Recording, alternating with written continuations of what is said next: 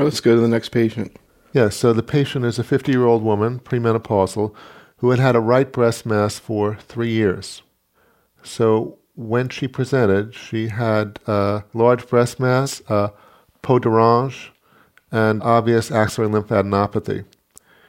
She had a breast biopsy done in January 2009. It showed grade 3 invasive ductal carcinoma, ER/PR positive, HER2 negative. She then had a PET scan, which showed that she had widespread metastatic disease. MRI of the brain showed that she had left orbital metastasis.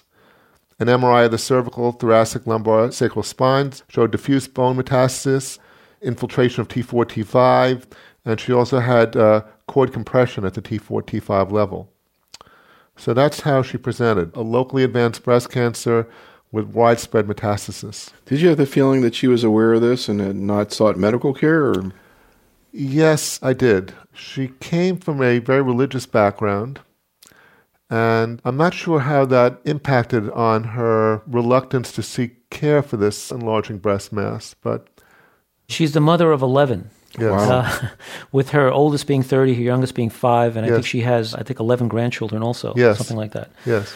So she's certainly a very busy lady, and that could have contributed to her putting off seeking medical attention. But there certainly seemed to be some element of denial right. here. She's a very intelligent woman, so this is not an issue that she didn't know or had some kind of psychiatric disturbance. No, I think that she was busy and probably very frightened. That would be my sense.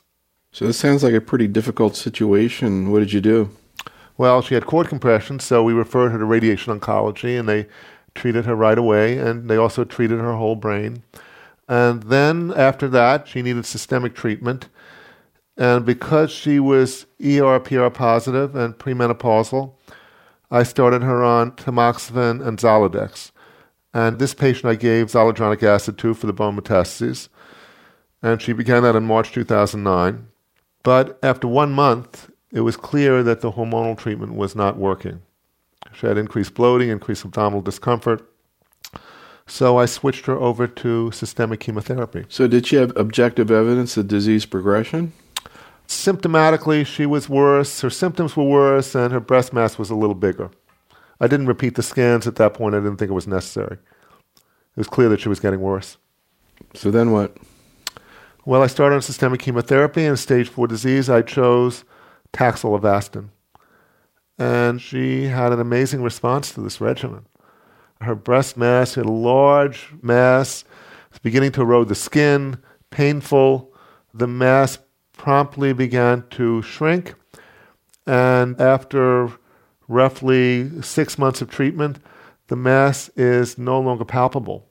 All she has left is a little bit of scarring and some stretch marks over her breast. And we got a follow-up PET scan, and there's also dramatic improvement.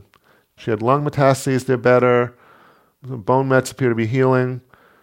She's feeling well. So she's now basically a year and a half out from her diagnosis. She's got some symptoms related to the chemotherapy, a little bit of fatigue, but basically doing very well. And has had a little bit of peripheral neuropathy, but not that much. Any problems with the Bev? No, she really had no toxicity from the Bev. Anything new, Joe, in terms of trying to predict who benefits from Bev? There were data that came out of the E2100 study looking at SNPs.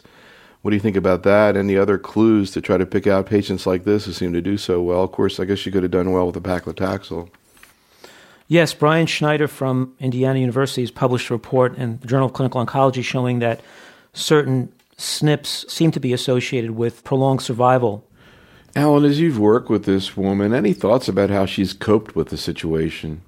I think for her, there was an element of deep shame, which is not unusual for women with breast cancer.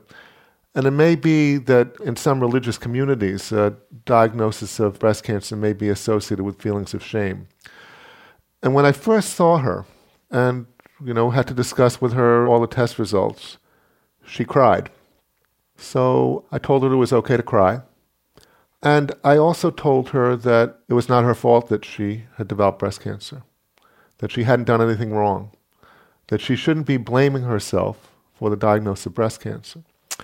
The only reason I'm bringing this up now is because just at a recent visit, she specifically thanked me for having said that to her.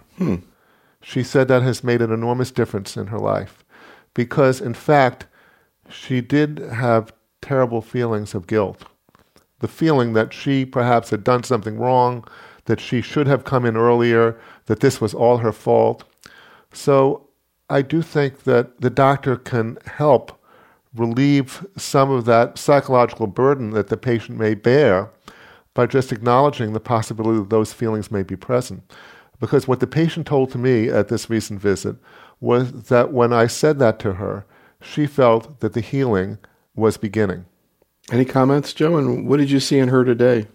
I saw someone who was certainly relieved and gratified that she had such an excellent response to therapy, but who also still had some concerns about the future.